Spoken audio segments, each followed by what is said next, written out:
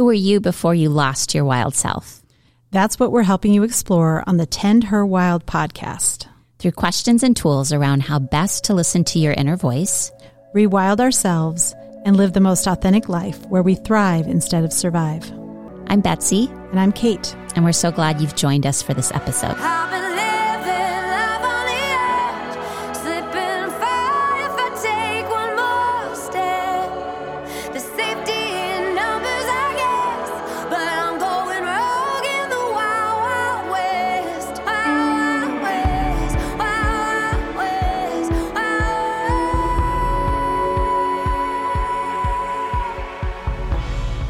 Welcome, Tend Her Wild listeners. We are thrilled today to have a guest author with us, Katherine Wintsch.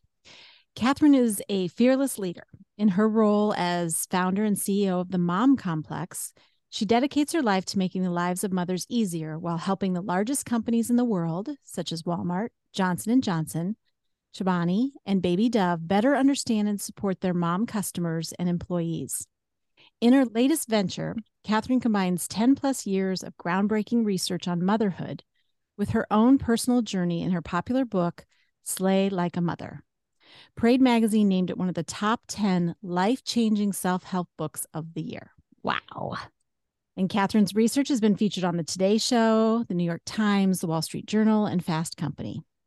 She is a recipient of the Working Mother of the Year Award by the Advertising Women of New York, the Outstanding Woman Award from YWCA, and a Woman of the Decade Award from the Women's Economic Forum in India. So welcome, Katherine. Yay. Thanks for having me. Yeah. We have 6 kids between the two of us. How many kids do you have? 2. 2. So we are excited to have messy mother conversations because I feel like that's what you've groundbroken, the idea that motherhood is really messy and we can be honest about that. Amen. Yeah, amen. So we start all of our conversations, and I don't even know how we started this, but from the start of this podcast, we ask all the women, and we've had one man actually who've come on, talk about their first 10 years. We feel like there's such a foundation that gets laid in those first 10 years, and then it seems to show up over and over and over throughout the course of a person's life. And you actually write about your early things in your childhood. So I was really curious about, you said perfectionism was this undeniable currency in my house. We had the happy-go-lucky family that everyone wanted to be around. And I related so much with so many of these things. So we'd love for you to give us some insight into your first 10 years and how you started. Yeah, it's a really interesting question and way to start. So for as long as I can remember, I derived my self-esteem from external circumstances. So I have very vivid memories of that as a child, of like bringing my report card home and just, couldn't wait to show my parents. It wasn't that I was proud of myself. It was like, I couldn't wait for that reaction of, look, I did good. And so, that was a lot of my childhood, was just not feeling good enough on the inside, and then kind of overachieving and performing, on the outside in order to make up for that. And along with that, was raised by 2 extremely loving parents who were type A perfectionists and overachieved and overdid most things that they took on to great success and work ethic and everything that passed along to me. But it also just kind of heightened my own insecurities and felt like I really needed to perform in order to be loved. And so that's how it started. Yeah. And I am curious about, it seems like, and you've, by the way, gone on and done groundbreaking research on mothers. And as a fellow researcher, I loved that so much of your work is data driven. But it sounds like for you growing up, there was a lot of love. And yet there was still this drive that somehow the only way I'm worthy of receiving the love is to achieve and to do well. Did you find some of that in your research as well? Is this because to me, I'm like, oh yeah, that's my story too, and Me too. you would say that's their story too. So Yeah. what is this about that even if we are receiving love, we still somehow don't feel we're worthy of it, and so we have to be super women to somehow feel like we're worthy of getting love? Yeah. Well, according to my research, 75% of the time, a woman's self-doubt or her dragon of self-doubt, as I say in the book, is born during or before adolescence. And so, it's very likely that when you were a teenager or younger, something hurt you and something affected you and kind of sidelined your self-esteem, and it cut you hard and it hurt deep. And for most women, it's kind of a line in the sand. Like I remember loving myself before then or liking myself. And then I remember having the need to hustle so hard in order to be loved. So I do think it starts really young, and it honestly can be brought on by anything, which just shows how universal it is. So it's very hard to avoid it, I guess is what I'm trying to say. And so, I've interviewed women that said, I was the youngest person in my grade, all throughout school. And I felt so dumb because I was the youngest and, could I keep up? Where a woman sitting right next to her will say, I was the oldest kid in my grade growing up, and I felt dumb because I was the oldest. And so it really can come from any place. It's mostly our interpretation of what happens, around us. And it's the internalization of those circumstances that they were somehow our fault. So is it avoidable? I guess I'd love to know from your research, is it really just inevitable for women? Or do you think there's change happening where we are evolving away from maybe the external need? Or is it really just something that because we both have daughters, and we think about it, are things better for them? Like I think it's still up in the air, and I'm curious what you think about kind of the inevitability of this. I do think it's inevitable that your self-esteem is going to take a hit, at some point, and certainly during the teenage years. I mean, I do think that that's unavoidable in some ways. But I think with our children, and especially with our daughters, we can give them the tools to be able to talk about it. So a lot of times we're raised in homes where everything's perfect. It's just smile and nod. We don't talk about bad things. We don't talk about difficult things. And my belief is that dragons of self-doubt really thrive in silence and darkness and avoidance. And so if your children can have the language and the tools to say, gosh, this negative self-talk is like, I'm really yelling at myself all the time. If they can give voice to that, then it will reduce the effect of what I do believe is inevitable.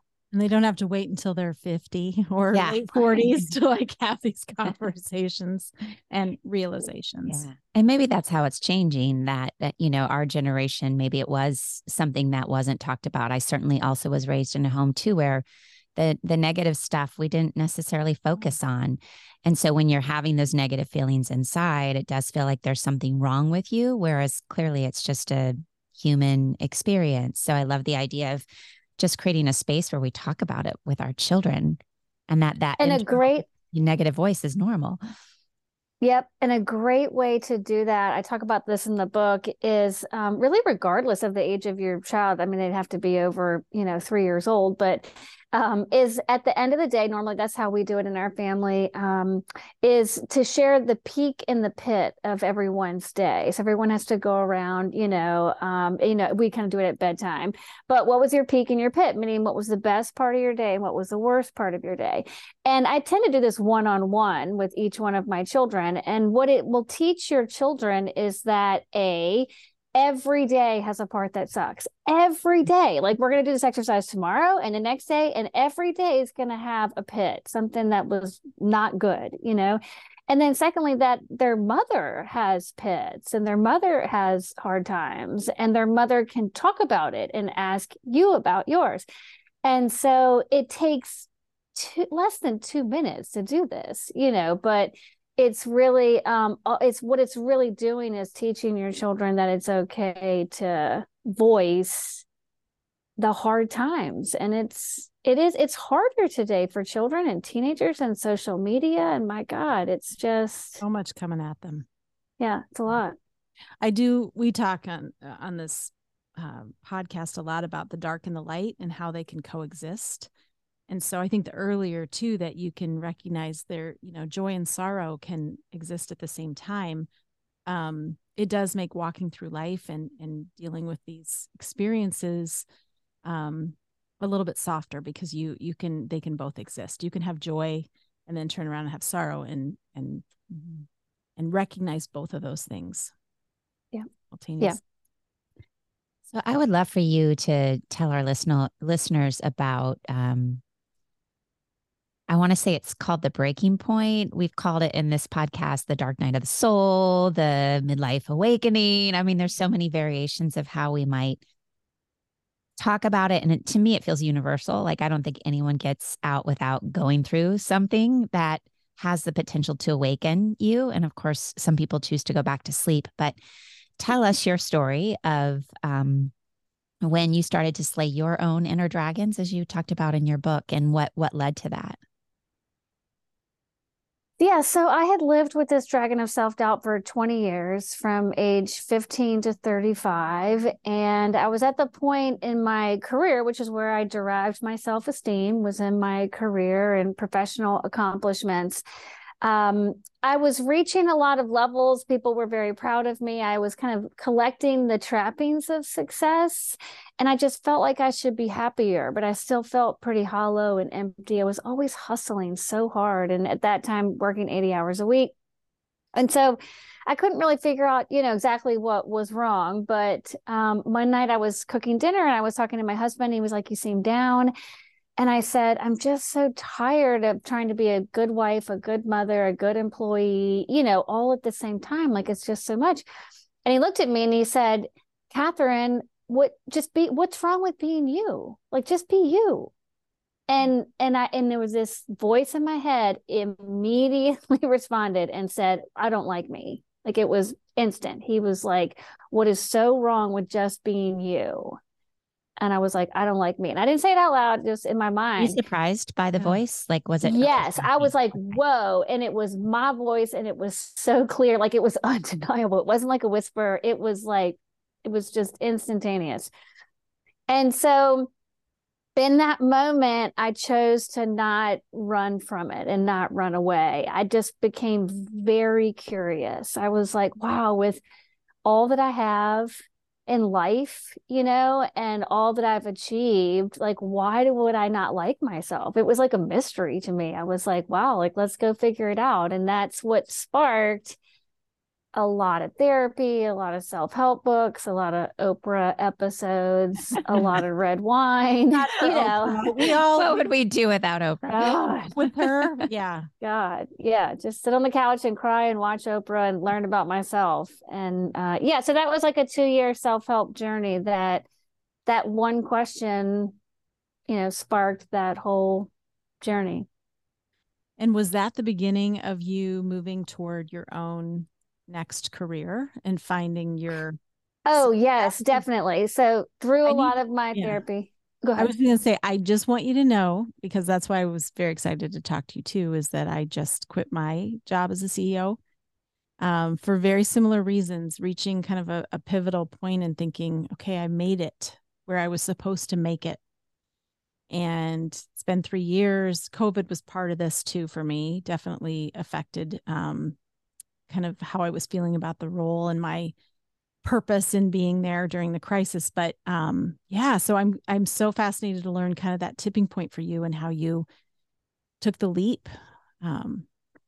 That's kudos. I think a lot of people stay in situations that, they seem so hard to get out of, but once you get out of them, it's just so freeing. And so for me, I never really thought about what I wanted to do and how I wanted to spend my time, because I was so busy performing and perfecting and pleasing. And so going through so much therapy, I really started to realize how I wanted to spend my time, what I wanted my life to look like, not just my career. You know, what time did I want to get home at night? What did I want to wear to work? How many people did I want to work with? Like big projects, small projects. It was very, there's this great book, Finding Your Own North Star by Martha Beck, that I read that really helped me kind of pinpoint how I wanted to spend my time.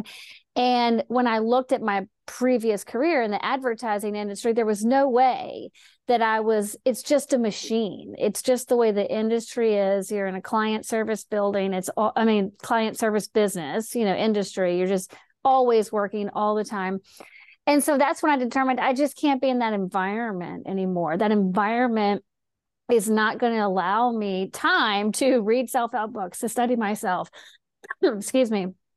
And so that's like, once I just started to believe in myself and love myself more, I was like, well, how do I set up a company and become an entrepreneur that'll give me not only the career I want, but the life I want? And I love how you wrote about when you were doing this, you interviewed a bunch of business owners and asked them how they set up their business, and that you felt into your body what it felt like. And I so want you to talk about this, because I, as a somatic psychologist, am like such a believer in the body is your truth. And you wrote so beautifully about listening to your body. So will you tell us that process of like interviewing these people and listening to your own body? Yeah. So because I was a recovering people pleaser, I was really scared that I was going to set my company up in a way that would please other people. Like, oh, let me make it really big, or let me take on a bunch of investments from other people because that seems neat, or like that seems impressive.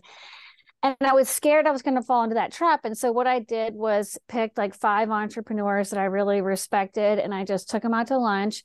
And I asked them about how they run their business. Like, do they have a board? Did they take on investors? What are their biggest challenges? I just asked them every question I could think of. And then I learned this also from Martha Beck. It's called, like, she refers to it as like body compass work. Mm-hmm. And that is, so if, a friend of mine was saying, and these are all true stories. It was like, well, I meet with my board of directors once a quarter and they go over my plans. They see how I'm doing. And I was like, like my whole insides were like, gross. Like, I don't want to report into anybody. I don't want anybody questioning my decisions. Like, if I'm going to have a life, I need to be in charge, and not beholden to money. And am I making, maybe my team's miserable, but we're making money, like that's just in conflict with who I am as a human. So my whole insides would like constrict, and then somebody else is saying, well, I found really great people and I train them. So I'm not in the day-to-day client work, and I really travel all over the world now and have a great, a lot of rest. And I'm like, ding, ding, ding, ding, ding. My heart's like, that sounds good. Oh, okay. And so, the meeting wasn't about me asking them what they thought I should do, or anything like that. It was just like, what will my intuition, my gut, and there's lots of research. I talk about it in Say Like a Mother. Your gut will respond to a situation faster than your brain, and so when you feel I always say to everybody, the greatest test of this is if I said, you're going to have another baby.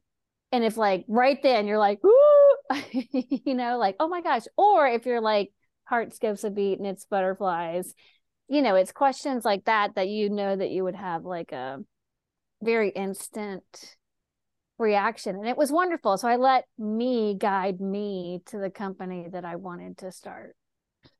I am right in the middle of that process, the early stage formation. And so it really does resonate when you start listening to yourself and building what feels authentic to you. You realize, or I'm realizing, I have not done this since I was young. Really thought about what it is I want, because I have been, for years externally pleasing and looking for what society says I should want next. So it's very foreign, but also feels like coming home a little bit for me. Like, oh, this is actually where I should have always been making decisions from. But it is really, I think, for women, and I in my previous role, worked with a lot of entrepreneurs and women. And I think that is sometimes where the confidence piece and all that's wrapped up in, because we're not comfortable just thinking about what it is we want. What do we want to build? And so I also think there's power in lifting each other up and having lunch with others that are going through this process and not feeling alone in that, because we have to support each other's authenticity in building too. So thank you for sharing that. You know what I'm curious about is how long it takes to detox off of people pleasing and perfectionism. And, you know, we have had so many conversations about this, and I'll say like, well, I'm recovered. And then something else will happen and be like, I'm not recovered. I'm still pleasing everyone. Like, so just, you've been so conscious about trying to move away from those dragons. Like, do you recover, or is it sort of like, I think you evolve. You evolve. And, you know, I think there's always going to be some sense of doubt and things that we question or, you know, we want to do really well on. So, you know, it may not always be as black and white, but I think what's remarkable is like the shift that has to occur is from living a very externally focused life to an internally focused life. So a lot of perfectionism is coming because you have an external view. Like you're saying, well, if I don't volunteer for this church committee, everybody's gonna think I suck. If I don't do this, if my house isn't clean. And 99% of the time, it's what someone else is going to think about you. And so that's really the shift. And so once I turned the lens inside and started making business decisions about what, you know, my heart and soul and gut was saying instead of the outside world, I saw that they were always the right decision. You know, I never regretted following my gut or following what my soul was telling me I needed to do. And so I think that just really, for me at least, it took the edges off the perfectionism, because I'm simply not trying to impress other people anymore. It's just not part of my currency. And if they are impressed, that's wonderful. They certainly don't know my whole life and how much tequila I drink and the whole other sides of me, you know. So, you know, what are people really impressed by with anything? You don't really know anybody's like whole story. So, but yeah, I think it's an evolution, and it just starts to feel so good that I just can't imagine living that way. You know, again, and that's another beautiful thing, is you were saying, you know, that, or a lot of people say, I wish I learned it earlier, or, you know, but the good news is once you learn to live from the inside and not the outside, you will never go back. Like, yeah, it's like you've reached the promised land. And again, nothing's perfect. Life still, it sucks in many ways, a lot, but you're just not driven by external approval, and it's so much lighter. Yeah, you can't unsee it. You can't unsee it. Yeah. You wrote that you realized at one point that the hole that you felt inside wasn't a lack of happiness, but a lack of freedom. And I so resonated with that. And I'd love for us to unpack that, because I think many women can look at their lives and there are these veins of happiness. It's not like you're unhappy all the time. And so it feels like, well, you know, why am I struggling? Because I'm happy with my spouse, or my home is beautiful, or whatever. So that statement, it was a lack of freedom, not a lack of happiness, was like my eyes and my heart, my whole body turned on. So can we talk about that more? That it's not a search for happiness, but a search for freedom. Yeah, that I have my husband to thank for that, because he used to come to some of the speeches I would give, and I would say on stage that for 20 years of my life I was successful, but I was unhappy. And one day he stopped me and he questioned me on it. And he said, "You say very often that for 20 years you were unhappy, but was it really that you were unhappy? Like, you appeared happy and you had a lot of things in your life and that were very positive, not just like the trappings." And he said, "Sometimes it makes me feel bad when you say that, because for 10 years of the 20 years, I was by your side." And I thought, oh gosh, I think I actually was happy some of that, you know, so I really started to investigate it. And then it just came to me that it was this lack of freedom of this ball and chain of what everybody thinks of me and how I'm going to perform and the next promotion and the next thing. And that I was just trapped. I really felt trapped at the time. And people always ask me now, like, life after, slaying your dragon of self-doubt, like, how does it feel? And I can only say that I just feel free, and not free from all pain and, all struggle, certainly not, but I feel lighter and freer. And, dealing with the chaos around you becomes a lot easier when you're not also dealing with the chaos inside of you. Mm.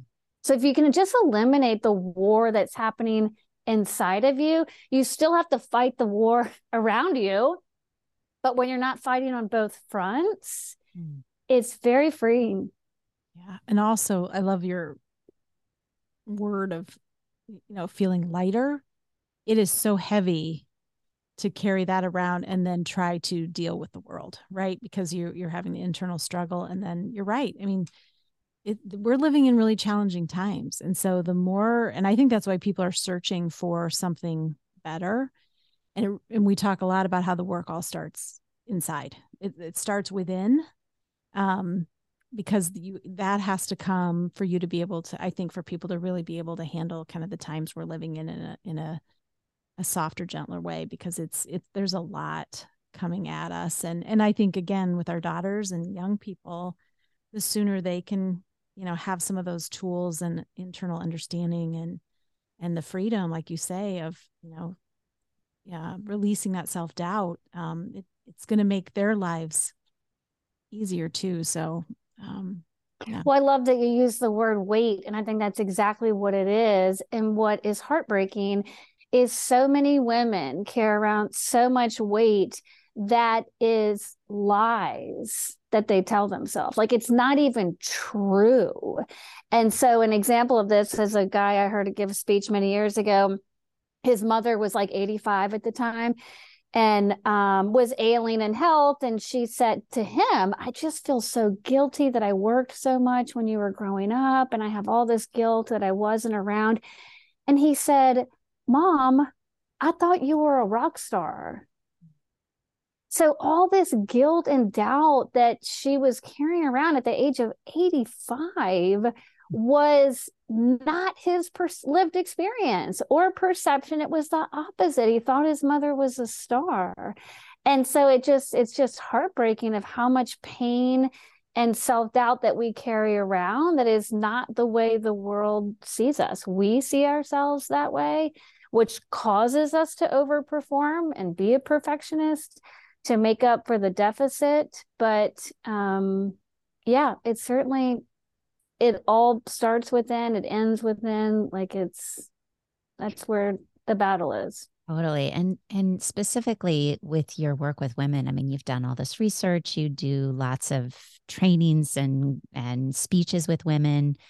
How do you think the woman's path is different than the men's, right? I mean, we have that conversation a lot about patriarchy. It's a real thing, right? And we've all been raised under it. We've all been conditioned, and it's just the story we live with. And so as women are starting to rise, I mean, I think that was part of the point of our Rewilding podcast, is like women are starting to break out of boxes, trying to break out of these stories. What have you learned by working with all these women? I mean, whether it's hopeful or not hopeful. I mean, I'm just so curious to pick your brain on what do you think is happening in these times as women are starting to shift in a new direction?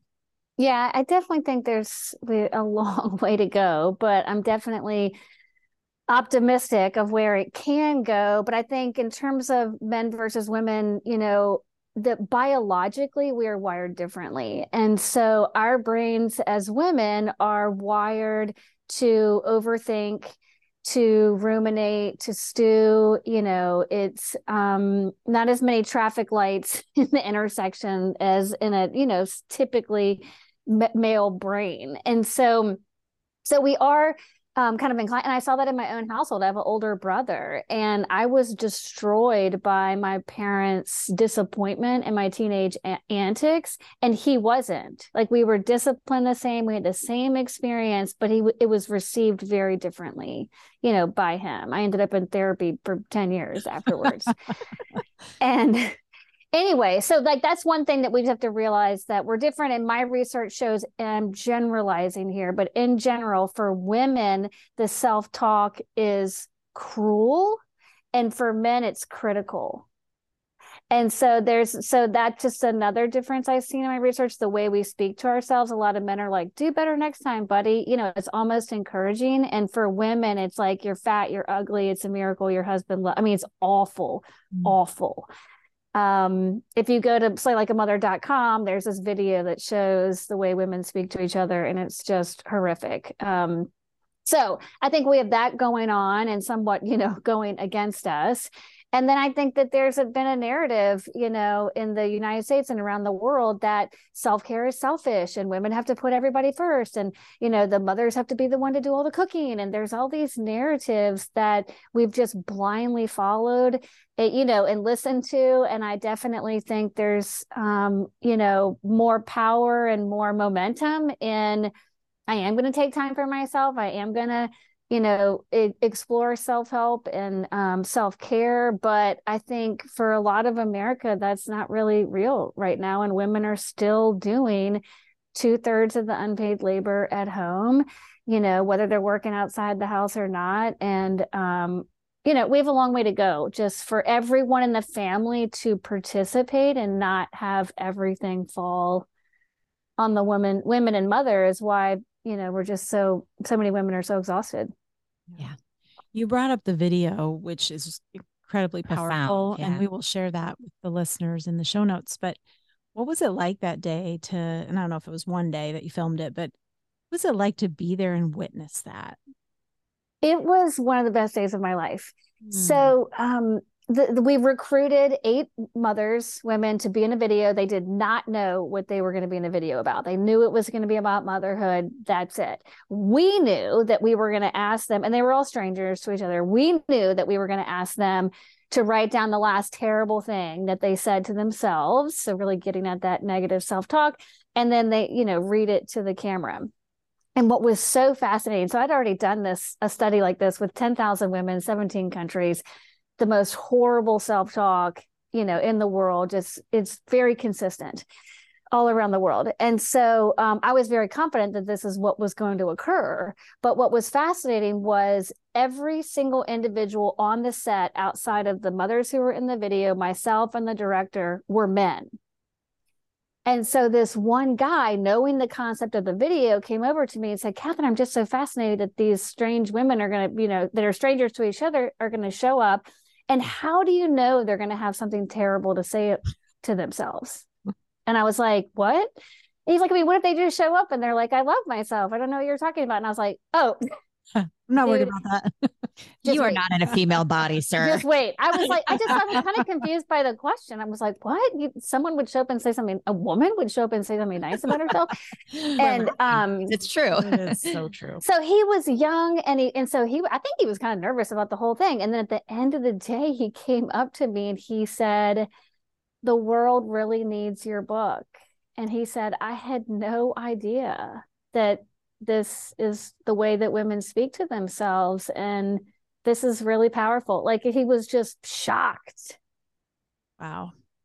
Yeah, well, we will share that because it is very powerful, and it's really made me think about my own internal narratives and what is that story that continually shows up for me. Mm-hmm. And don't you think it's hard, just in general for humans, not even just for women, to actually identify the story? Because, you're having those 60 to 80,000 thoughts a day and you're just in it all the time. It's the lake that you're swimming in. And so I think sometimes, like that moment you had when your husband said, just be yourself, Katherine. And you're like, why would I want to do it? It's like, we don't even know that the story we're telling ourselves is so horrid and negative, but it's showing up in the way we overwork and we don't sleep and we don't ever do anything for ourselves. And so how I'm just talking in general, how do women start to really begin to even identify the voice of their dragon? I think your attention has to be called to it. And this conversation might be doing, just that. I would say 70% of the women that come to my workshops have never thought about the way they speak to themselves. And so what I do, and what, any of the listeners can do right now, is take out a piece of paper and write down in your own handwriting the last terrible thing that you said to yourself. And regardless of what time of day it is when you do it, I can almost guarantee you that you're not going to have to go back to yesterday to think of, an example. But my therapist had me do this so many years ago, and the power is that it's in your own handwriting. And so when my therapist had me do this, she said, do it right now, write it down. And what I wrote down at the time was, you are a poor excuse for a strong woman. And that was the last terrible thing that I had said to myself. And when I saw it in my own handwriting, I was like, this is undeniable. Like, this is my handwriting. Like, I said this about myself. And it was really jarring. And so, I would say, just on a little scratch piece of paper in your notes app, on a Post-it note, when you hear it, write it down. And in the beginning, yeah. I think we should do it right now. Okay. Like an in vitro experiment right now. Okay. Is that okay? Yes. Will you do it too? Or are we going to? Yeah, sure. Of course. Okay. I'm going to give you paper, Kate. I need a pen too. I'm kind of nervous actually right now. So talk me through again. Yeah. So it's simply the last terrible thing that you said to yourself.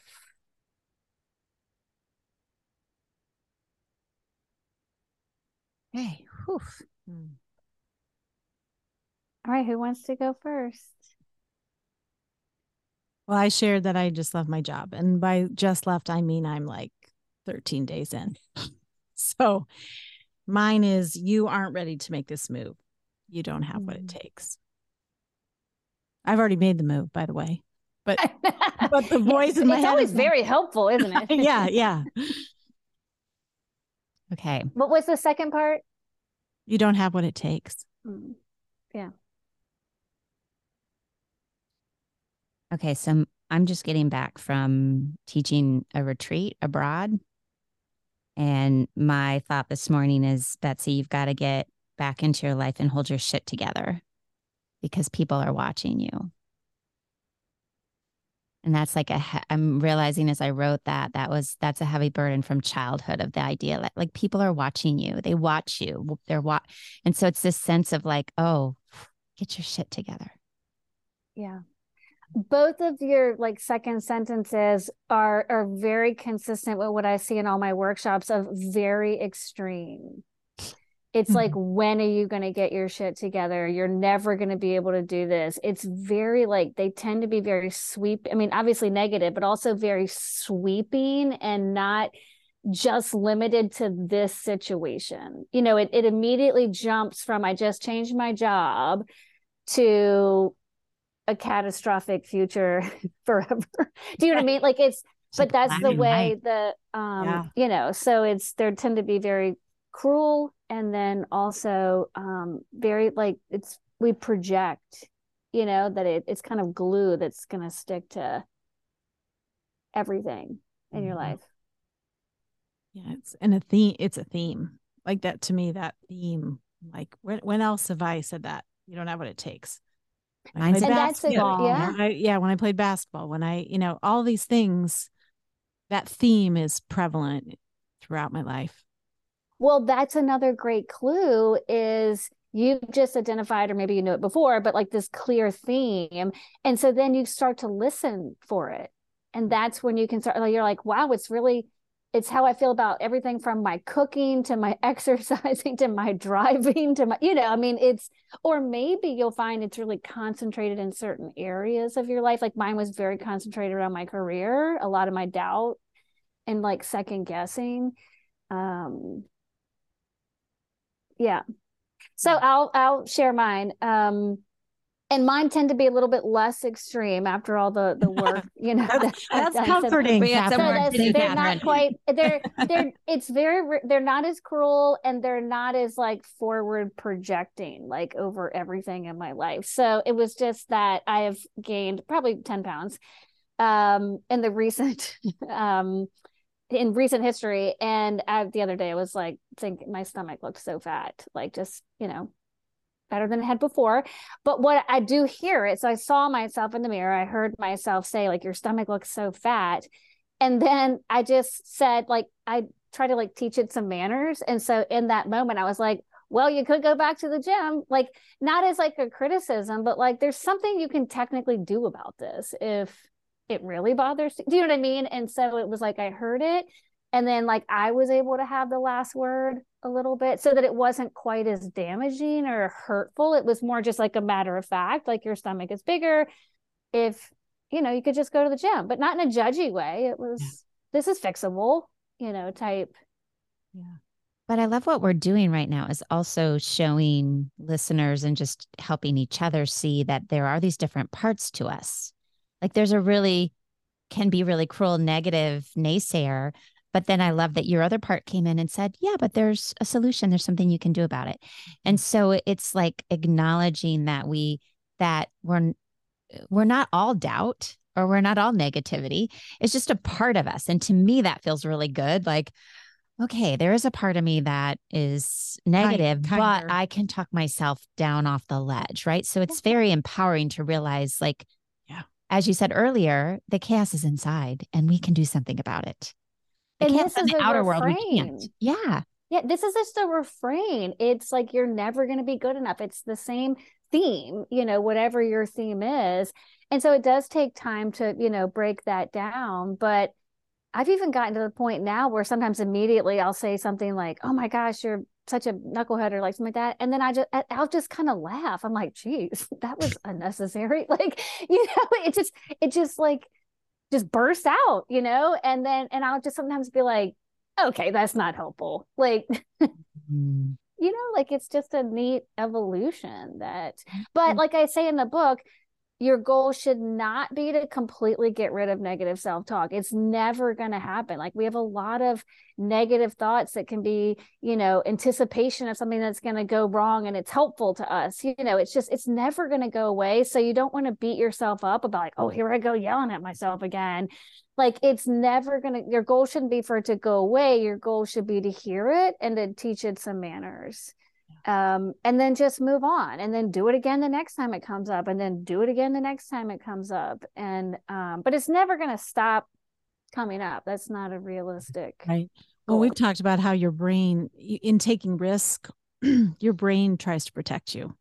So I also think for women, like entrepreneurship and going out on your own and following your own path, there is risk in that. I mean, just innately in that process. And so I think for women especially, we're wired, to take less risks. Perfectionism really is a killer when it comes to being able to take chances. And so for me, I've been really conscious of, that piece of I don't have to have it all figured out.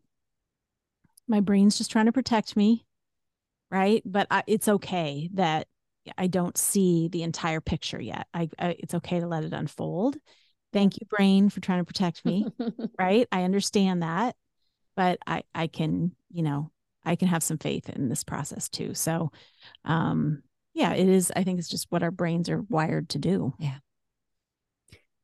Katherine, as you've been able to slay your inner dragons and work and heal yourself, I want to ask, how has your external life changed? So I'm most curious about how friendships, partnership, relationships have changed as your inner chaos has become more calm, more understandable. Like what's been the external shift in your life? That's a good question. I would say there were some external things that I changed, like my career, making that like external change was huge.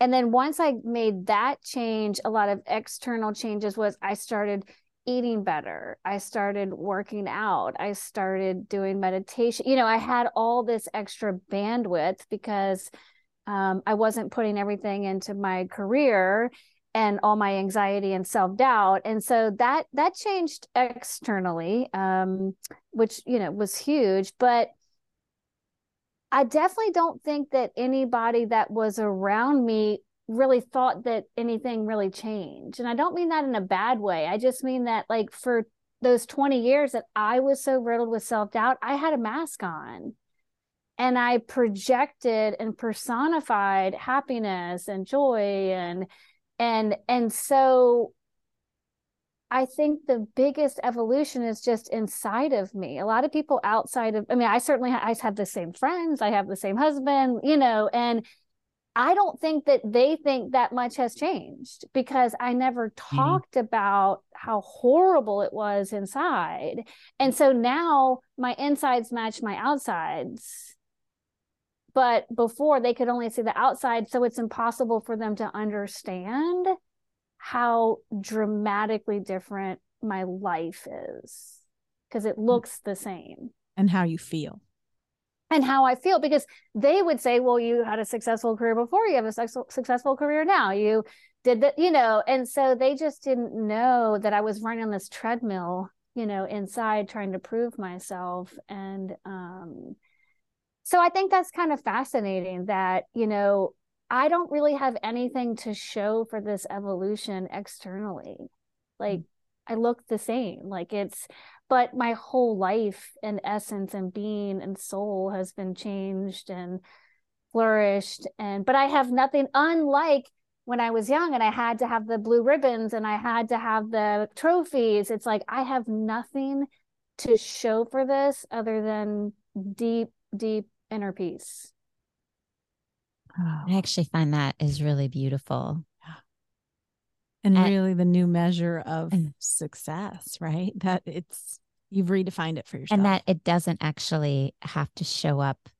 I mean, I was just thinking that's such a patriarchal, systemic, like white supremacist sort of idea that tell me what it is that has shown up in your life as a result of all this work. And you're like, actually, I don't think anything I mean, shown up. It's all just a shift in me. And just the meritocracy of this country, and that you have to have all of these titles and trophy evidence of your worthiness. And if you're not making this much money and you're not doing this, you are somehow less than, you know, which is disgusting. And there's a lot of narratives and ways that our society operates that make this discovery quite difficult. Mm-hmm. You probably saw in the news yesterday with Jacinda Ardern resigning. I was struck by the message that I love that it sent. I know there's all sorts of criticism maybe out there on the political side of, well, she just thinks she's going to lose, so she's walking away now. But the empowering way she came at this of, I know myself, I don't have enough in the tank. Right. And I'm going to step back. But I hope I have shown that leadership is about compassion and you can be kind and strong and all the things she said. It was so amazing. Yeah. I think the more women are willing to like say that out loud, like I'm making this decision for me and not. It's her life. Her life. It's her life. She has a young child. She's just led through a very difficult crisis. Like it hit home for me because I've had this guilt and shame about walking away from a position that I should want to keep if I were following societal standards. Right. But I know it's not me. It doesn't fit me right now anymore.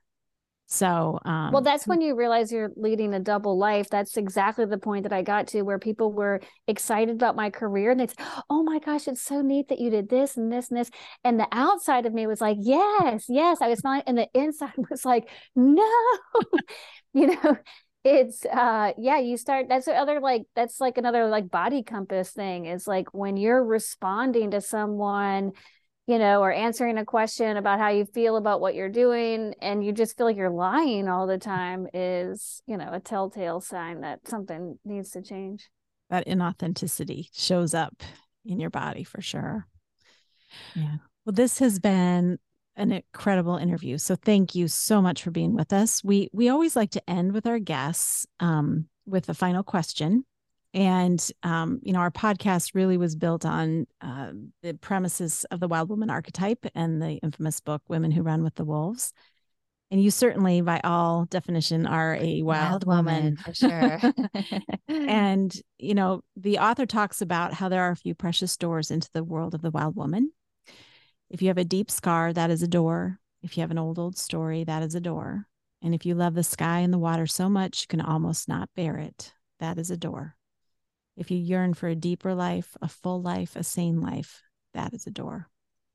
So which door do you think you took into your life as a wild woman? I think I went through the I feel unworthy door. I think that was the portal that really changed me, like identifying that I didn't feel worthy and, understanding that that could even be a thing and how did it come about, and the more I learned, on my journey, the more I wanted to break free from it and be wild. Yeah, I was feeling look, you're yearning for a deeper life, a full life, and you found it, and you are inspiring so many others to find their own way, and it's very inspiring. We're all going to chew on, let the inner chaos, work with the inner chaos, because the external will always be there and we can't do anything about it. But gosh, we have control over the inside. So thank you for reminding us of that very powerful truth. Thank you for sharing your wisdom. Yes. And everyone go out and find Katherine's book, Slay Like a Mother, How to Destroy What's Holding You Back So You Can Live the Life You Want. It is a really powerful book, and encourage you all to pick it up.